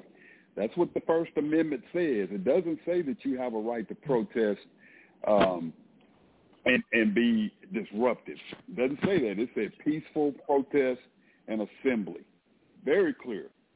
And so I don't have a problem with people going, whatever side he was on, I don't have a problem with people protesting when you're not destroying people's property. But listen, that place was highly charged. Then you take a 17-year-old who obviously is very immature. He's told numerous lies about being certified as a paramedic, EMT, or whatever. He goes there with a weapon, and my question still is, why would a 17-year-old go to a highly charged area with a weapon, knowing or putting himself in a position, Keith, I'm going to play devil's advocate. I'm going to play devil's advocate here because, number one, he didn't bring the weapon. the weapon was already there. And number two, he had family relations. It's not like he showed up out of the blue. He had family relations and he worked there. And the question comes into play is on the because I know the prosecution case was provocation. In this case, they didn't prove it because, quite frankly, he was the one being attacked, and that's the witnesses said that. I mean, when you have your star witness, the gentleman who survived, basically said, I didn't get shot until I pulled the gun. And maybe the question I would throw back to the question nobody's asked is, what were these three gentlemen doing there? Because they were not there protesting. They were there part of a riot. And certainly in the case of Rosenblum. I understand. Yeah. Tom, I understand what you're saying. I get it. Yeah. And I can tell you why he was found innocent, not guilty, because under the statute, they were able to prove, the defense was able to prove that he felt in danger. But my question still goes back to, why were you there with a gun? Yeah. Well, and let me say this, and I think Tom... If you hold on a second. If you know the atmosphere is highly charged like that, why would you show up with a gun? Then why would you say that you're an EMT? Well, that's what I'm saying. Yeah, I understand. To me, the bottom line is they had a gun, which was given to him by one of his friends. Who basically, this is a bit of a right. I mean, you're absolutely right. But to me, the other question comes into play. It's not like these three guys. These are not three protesters. These are three guys who themselves attacked the individual. Now, I do also want to go back to the case of Georgia, because I do think that on that case, I think you make a pretty good point, and I want to kind of ask the both of you, because I just started following that case. And the definition of citizen's arrest. So this is what the judge is instructing the jury. And this kind of makes me nervous if I was a prosecutor, because it seems to me he's given a wide range, almost given them an excuse to basically acquit the case. And that is, okay, the private person may arrest an offender if the offense committed in his presence or immediate knowledge, if the offense is a felony, and if the offender is escaped or attempting to escape. A private person may arrest. And I guess my question in that case is the judge being too broad, not being narrow enough? Is it giving them enough leeway to acquit? What's both of your decisions on that? Well, let me say this, Tom. Go ahead, Bert. Well, let me say this, Tom, and I think, when the judge gave the jury the instructions about the self-defense, first of all, one of the key words that you said was a felony. A felony had to be committed in their presence, which is really no different than a police officer. These guys, there wasn't a felony that had been committed. So you've got to be able to articulate what crime occurred in your presence. How does that crime rise to the level of what type of force you're going to use in that crime? Just an example, you're in Walmart or you're at a mall and somebody is shoplifting and you've got a weapon on you. Now, do you, as a citizen, have the right to arrest that person for the shoplifting? And if it's under a certain amount of if it's a pair of socks, if it's only under $50, that's a misdemeanor. That's not a felony. So all of a sudden now you take your gun out and you attempt to shoot. You shoot this person and you kill this person. Well, how are you going to justify killing a person over them stealing a pair of socks that was worth $20, Tom? So. Well, I agree. Yeah, I mean, in this particular Georgia case, I agree. My question goes back, though, is that I'm interpreting this, and please, if I'm wrong on this particular case of Georgia, I'm interpreting the judge giving a wide leeway of what a definition of felony is. And the other aspect, and please correct me wrong, is when I'm looking at the Georgia law, there's an interesting aspect, and if I understand the law correctly, it's not so much a felony. It could be, if you see somebody go into a building that, let's say, they're not supposed to be in. Whatever. And again, I'm not excusing. I'm just simply saying they walk into that building.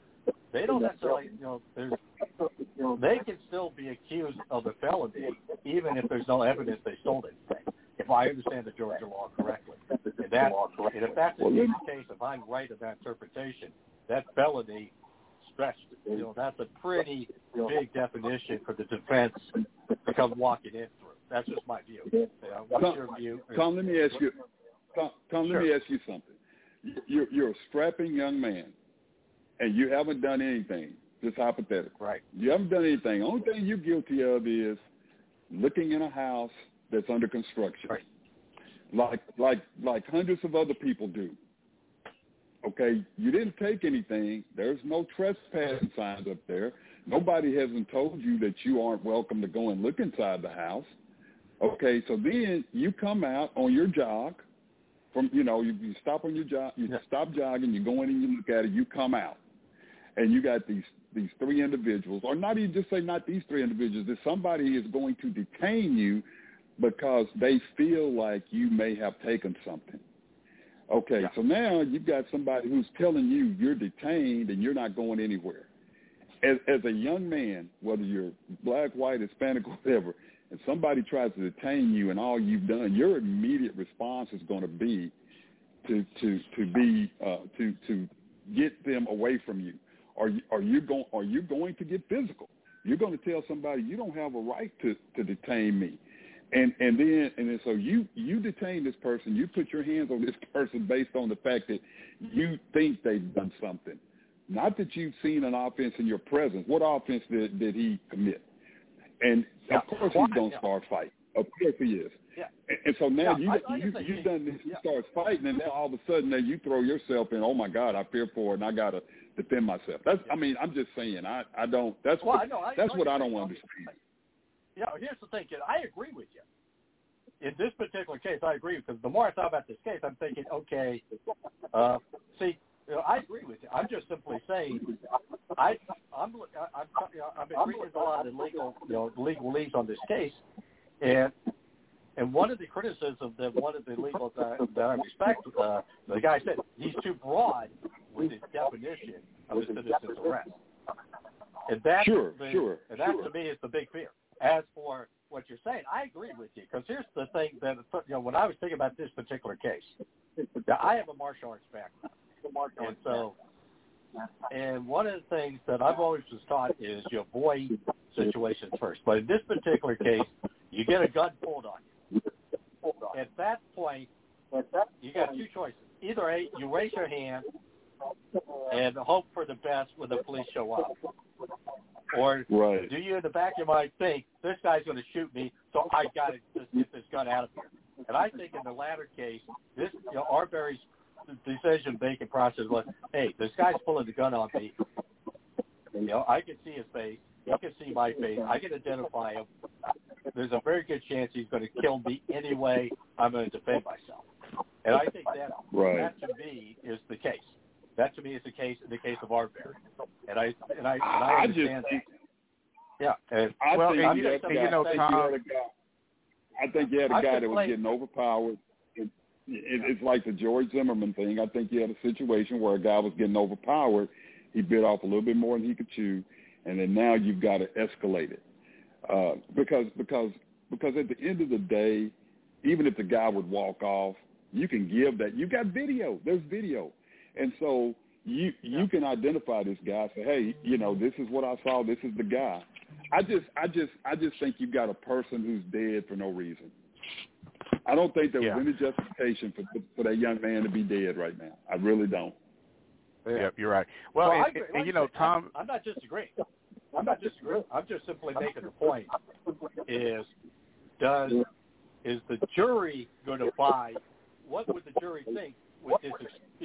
Was this an expanded version? Sure. Did they expand the definition of citizen's arrest? And if so, does that help the defense? And help the defense, and that's my biggest fear in this particular case. It may help the defense, even though I agree with you. I I understand what you're saying. I mean, I get it, and that is the chance that you take when you take these cases to trial because you might have someone that say that's too broad. There's a chance you can't. When someone goes to trial, 50-50 chance. You're going to be found, you're going to be acquitted, or you're going to be convicted. 50-50 chance. So people take the prosecution's wanting to win. The defense attorneys are wanting to win. So, it's I don't know.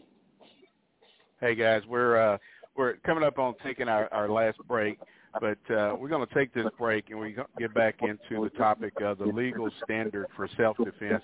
But you're listening to You and the Law on the Bachelor News Radio Network. Confessions of a Potentially Perfect Parent, brought to you by AdoptUsKids.org. I might look like an adult, like a person who could possibly be a parent, but I have no idea how to talk like one. And everyone knows that if you want to be a parent, you have to sound good when you say things like, "Don't make me turn this car around," or "Because I said so," or "Don't make me come back there." I don't even really know what those things mean, but I know that I actually believed my parents when they said them to me. How did they manage to sound so convincing? Here we go. "Don't make me come back there." Oh, no, that's not tough enough at all. Kids can sense weakness. "Don't make me come back there." Ooh, yeah, that's better. In fact, that kind of sounded like my dad.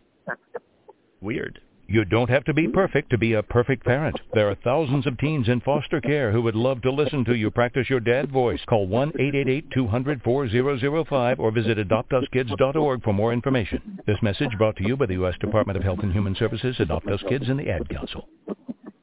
Since Buffalo Wild Wings is always open late, here are a few things you'll enjoy. Buzzer beaters, wings in 21 signature sauces and seasonings, and great deals on food and beer. Grab select domestic draft beer starting at $4.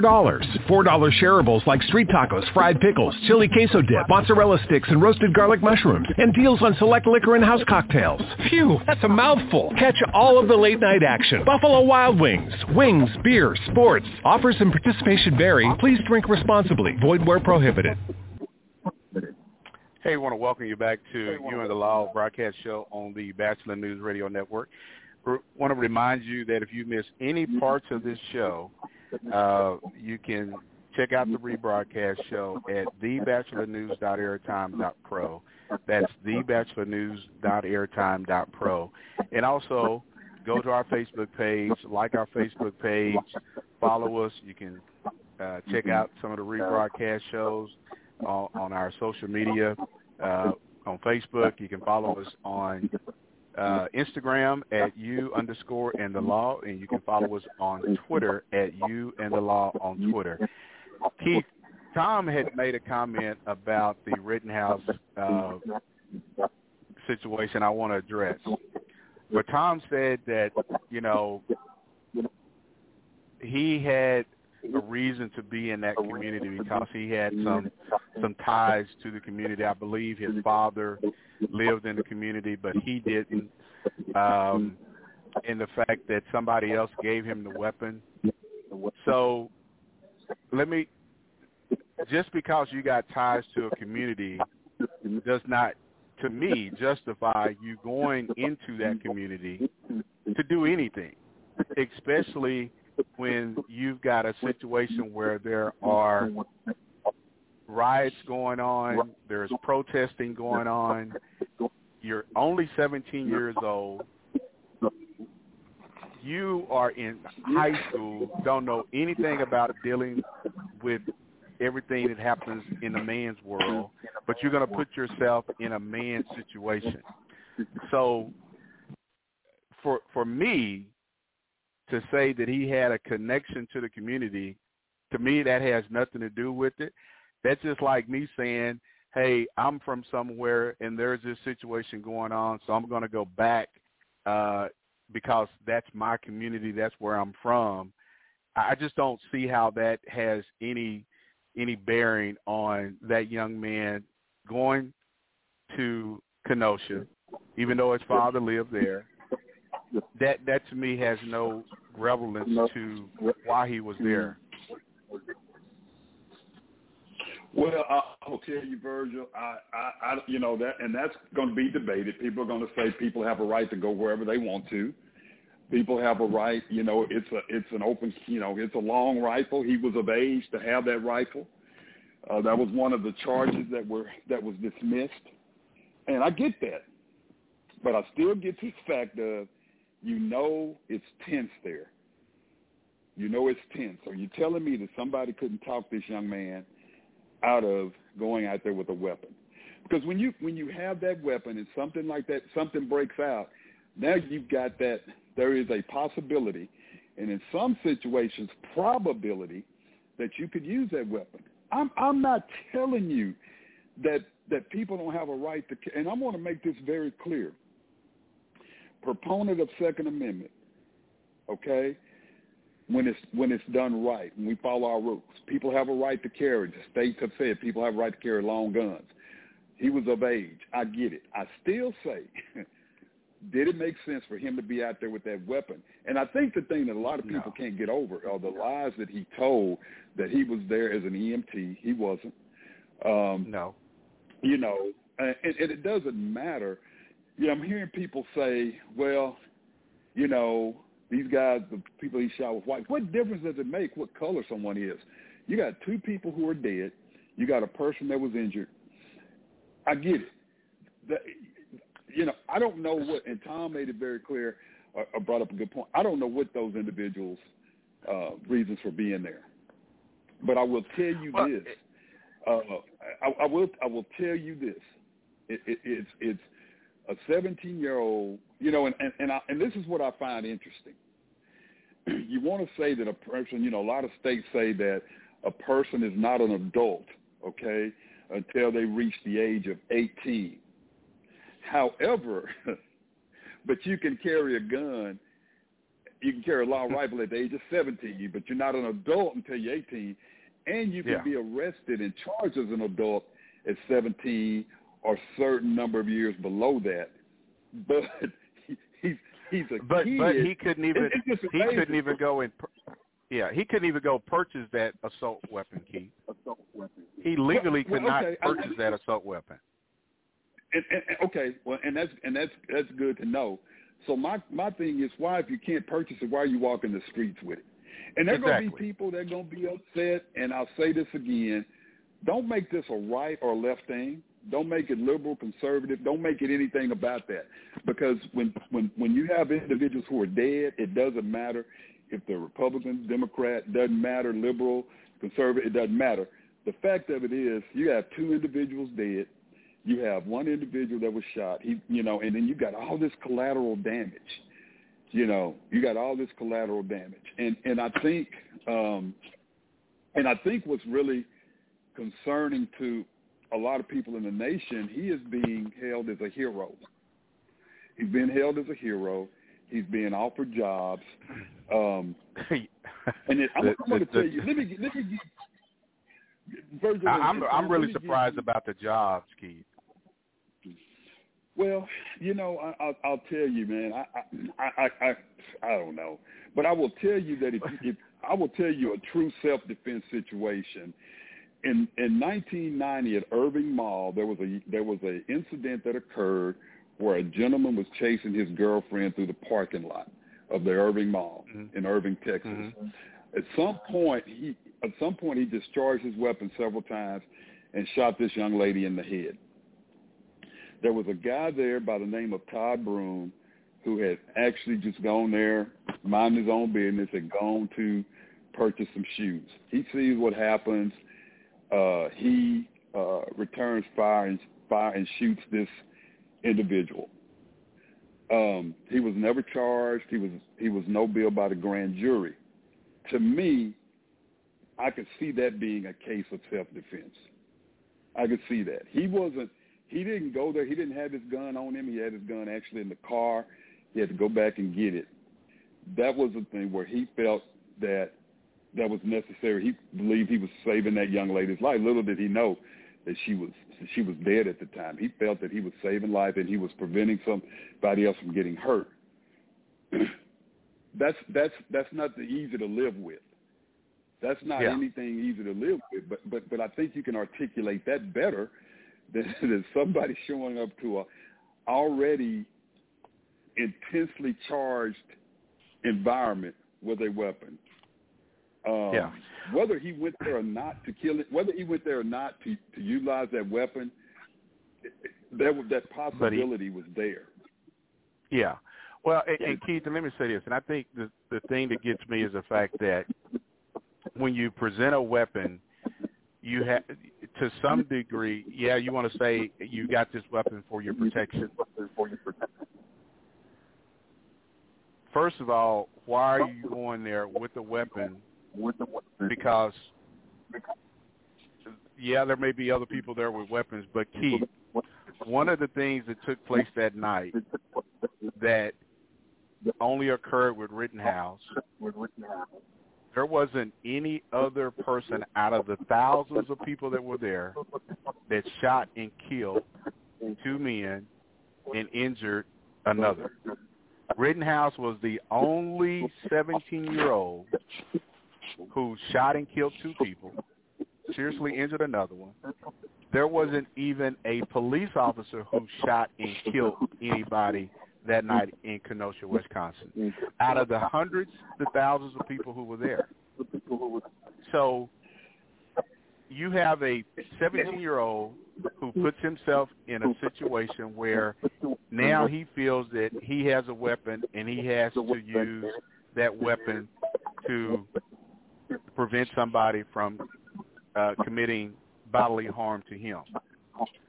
Well, I think Virgil, and I don't mean to dominate this conversation. A lot of times I'm kind of quiet on certain things, but what I will tell you is I want to know did it ever come out why those individuals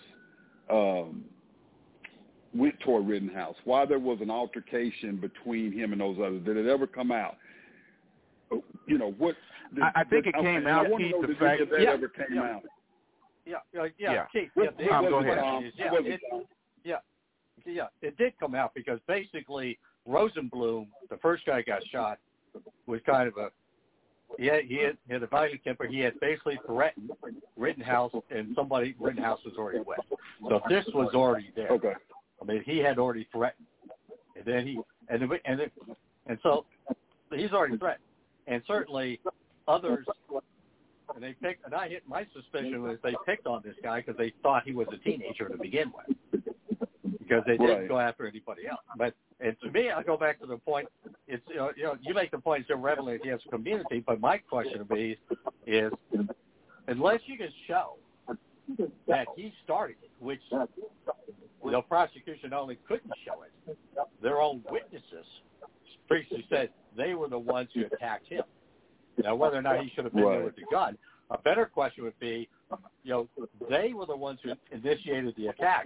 They're the ones who came, and one of them pulled a gun on Rittenhouse. At that point, a better question would be, why did they choose to go after somebody who was armed? In my view, and in the case of Rosenblum, the first guy, he was a guy that was somewhat crazy to begin with. And he had already threatened. So Tom, let me ask. Well, Tom, that comes down to why would you start something with someone with a gun? I mean, I think you got both sides. You got both sides. No. Well, and let me. There are a lot of stupid people. There are a lot of stupid people out there. And I would say to you, Rosenblum thought he could outpower the guy and get the gun from him. But he had already threatened. Yeah, that's. And the bottom line is this: you make that attack. If you attack me, and if you attack me with a skateboard, which also happened, those are weapons. And somebody with a martial arts, I can tell you, I can hurt somebody with my hands devastatingly bad. And when you pull a gun, which the star witness, and the star witness basically admitted, I pulled the gun first. So and certainly but I still say, it's irrelevant. To me, it's irrelevant whether he's been there or not. They attacked. Right. He defended. Right. And that's what the jury found. And you know what, Tom? I can't argue with you about that. I cannot argue with you about that at all, because if they started, but it still comes down to the fact of people are going to argue that he had a right to be there with a gun. And even if you did, but he was 17 years old, and it's charged, why would you go out there? And then why would you even approach him knowing he's got a gun? I don't get it, man. I can tell you, I've met a lot of stupid people in my life, and my view would be in the case of Rosenblum, he thought he could overpower the kid. He saw a kid, he thought he could overpower him. He was wrong. And it's a different story in the case of the Albury. And if you go back to the Albury case, my view of the Albury case was Albury feared for his life. And that's why he did. But there was the difference here is Rosenblum threatened others. Right. Threatened Rittenhouse. Whereas Albury, to my knowledge, never threatened anybody. Am I correct on that? Yeah, you're correct. You're correct. So there's 5 elements of self. So Tom, there's 5 elements of self-defense. One of the last elements of self-defense is that a person has the duty to retreat before using deadly force. Yeah. So if you got any kind of common sense, and you have a duty to retreat before using deadly force. So what Kyle Rittenhouse should have done was basically said, "Listen, let me go ahead and leave." Yeah. It's possible, but at the same time, Keith, again, here's a 17-year-old kid who doesn't fully understand the law. He wants to be somebody that he's not. And the simple fact that he put himself in that situation, why didn't he just say, "Hey, this is a little bit too much for me. Let me go ahead and leave"? No, he wanted to go there with whatever motive that he had. And at the same time, I believe his attitude has gotten that, hey, the police, they didn't do anything to me. They actually gave me a bottle of water, and he felt like they patted him on his back. But again, Keith, I think when we look at these 2 cases in Wisconsin and what's going on in Georgia, you've got it's so racially divided because in Wisconsin, this was a white kid who killed 2 white men and shot another white man. In Georgia, you got a father and a son who are accused of killing Ahmaud Arbery. You've got another person who was a witness who recorded it, who is almost like a goober. Why was he there? And let me say this, Keith. What really got me with this attorney representing the guy who filmed this here, he said, "Hey, you know what? My client has only a high school education, and he's an auto mechanic. And Georgia is not one of the best states for educating people." So you got your own attorney basically saying that you are somewhat, you're not smart because you got a high school diploma from the state of Georgia. Well, that would, and if I was from Georgia, that would be a slap in the face. That you're basically saying because you don't have a high level of education, that means that you don't understand what the law says. And Virgil and Tom, another part of this with that case, don't forget about the prosecution, the state attorney that tried to finagle a way out of not prosecuting these guys. So if you remember that was a big discussion, and I think she's got some legal problems coming up in the future too. Yeah, exactly. If you remember. Yeah, she does. So yeah. So the whole case has just got some questions. It's just it's hard to fathom. Yeah. Well, hey, Keith, man, we're coming up on the last few seconds of the show, brother. It's been a great show. I want to wish you and your family and all of our listeners a happy Thanksgiving, and be safe. Well, same to you, man, and you take, you and your family, Tom, you and your family, to the listeners, happy holidays. All right. Well, hey, you've been listening to You and the Law on the Bachelor News Radio Network.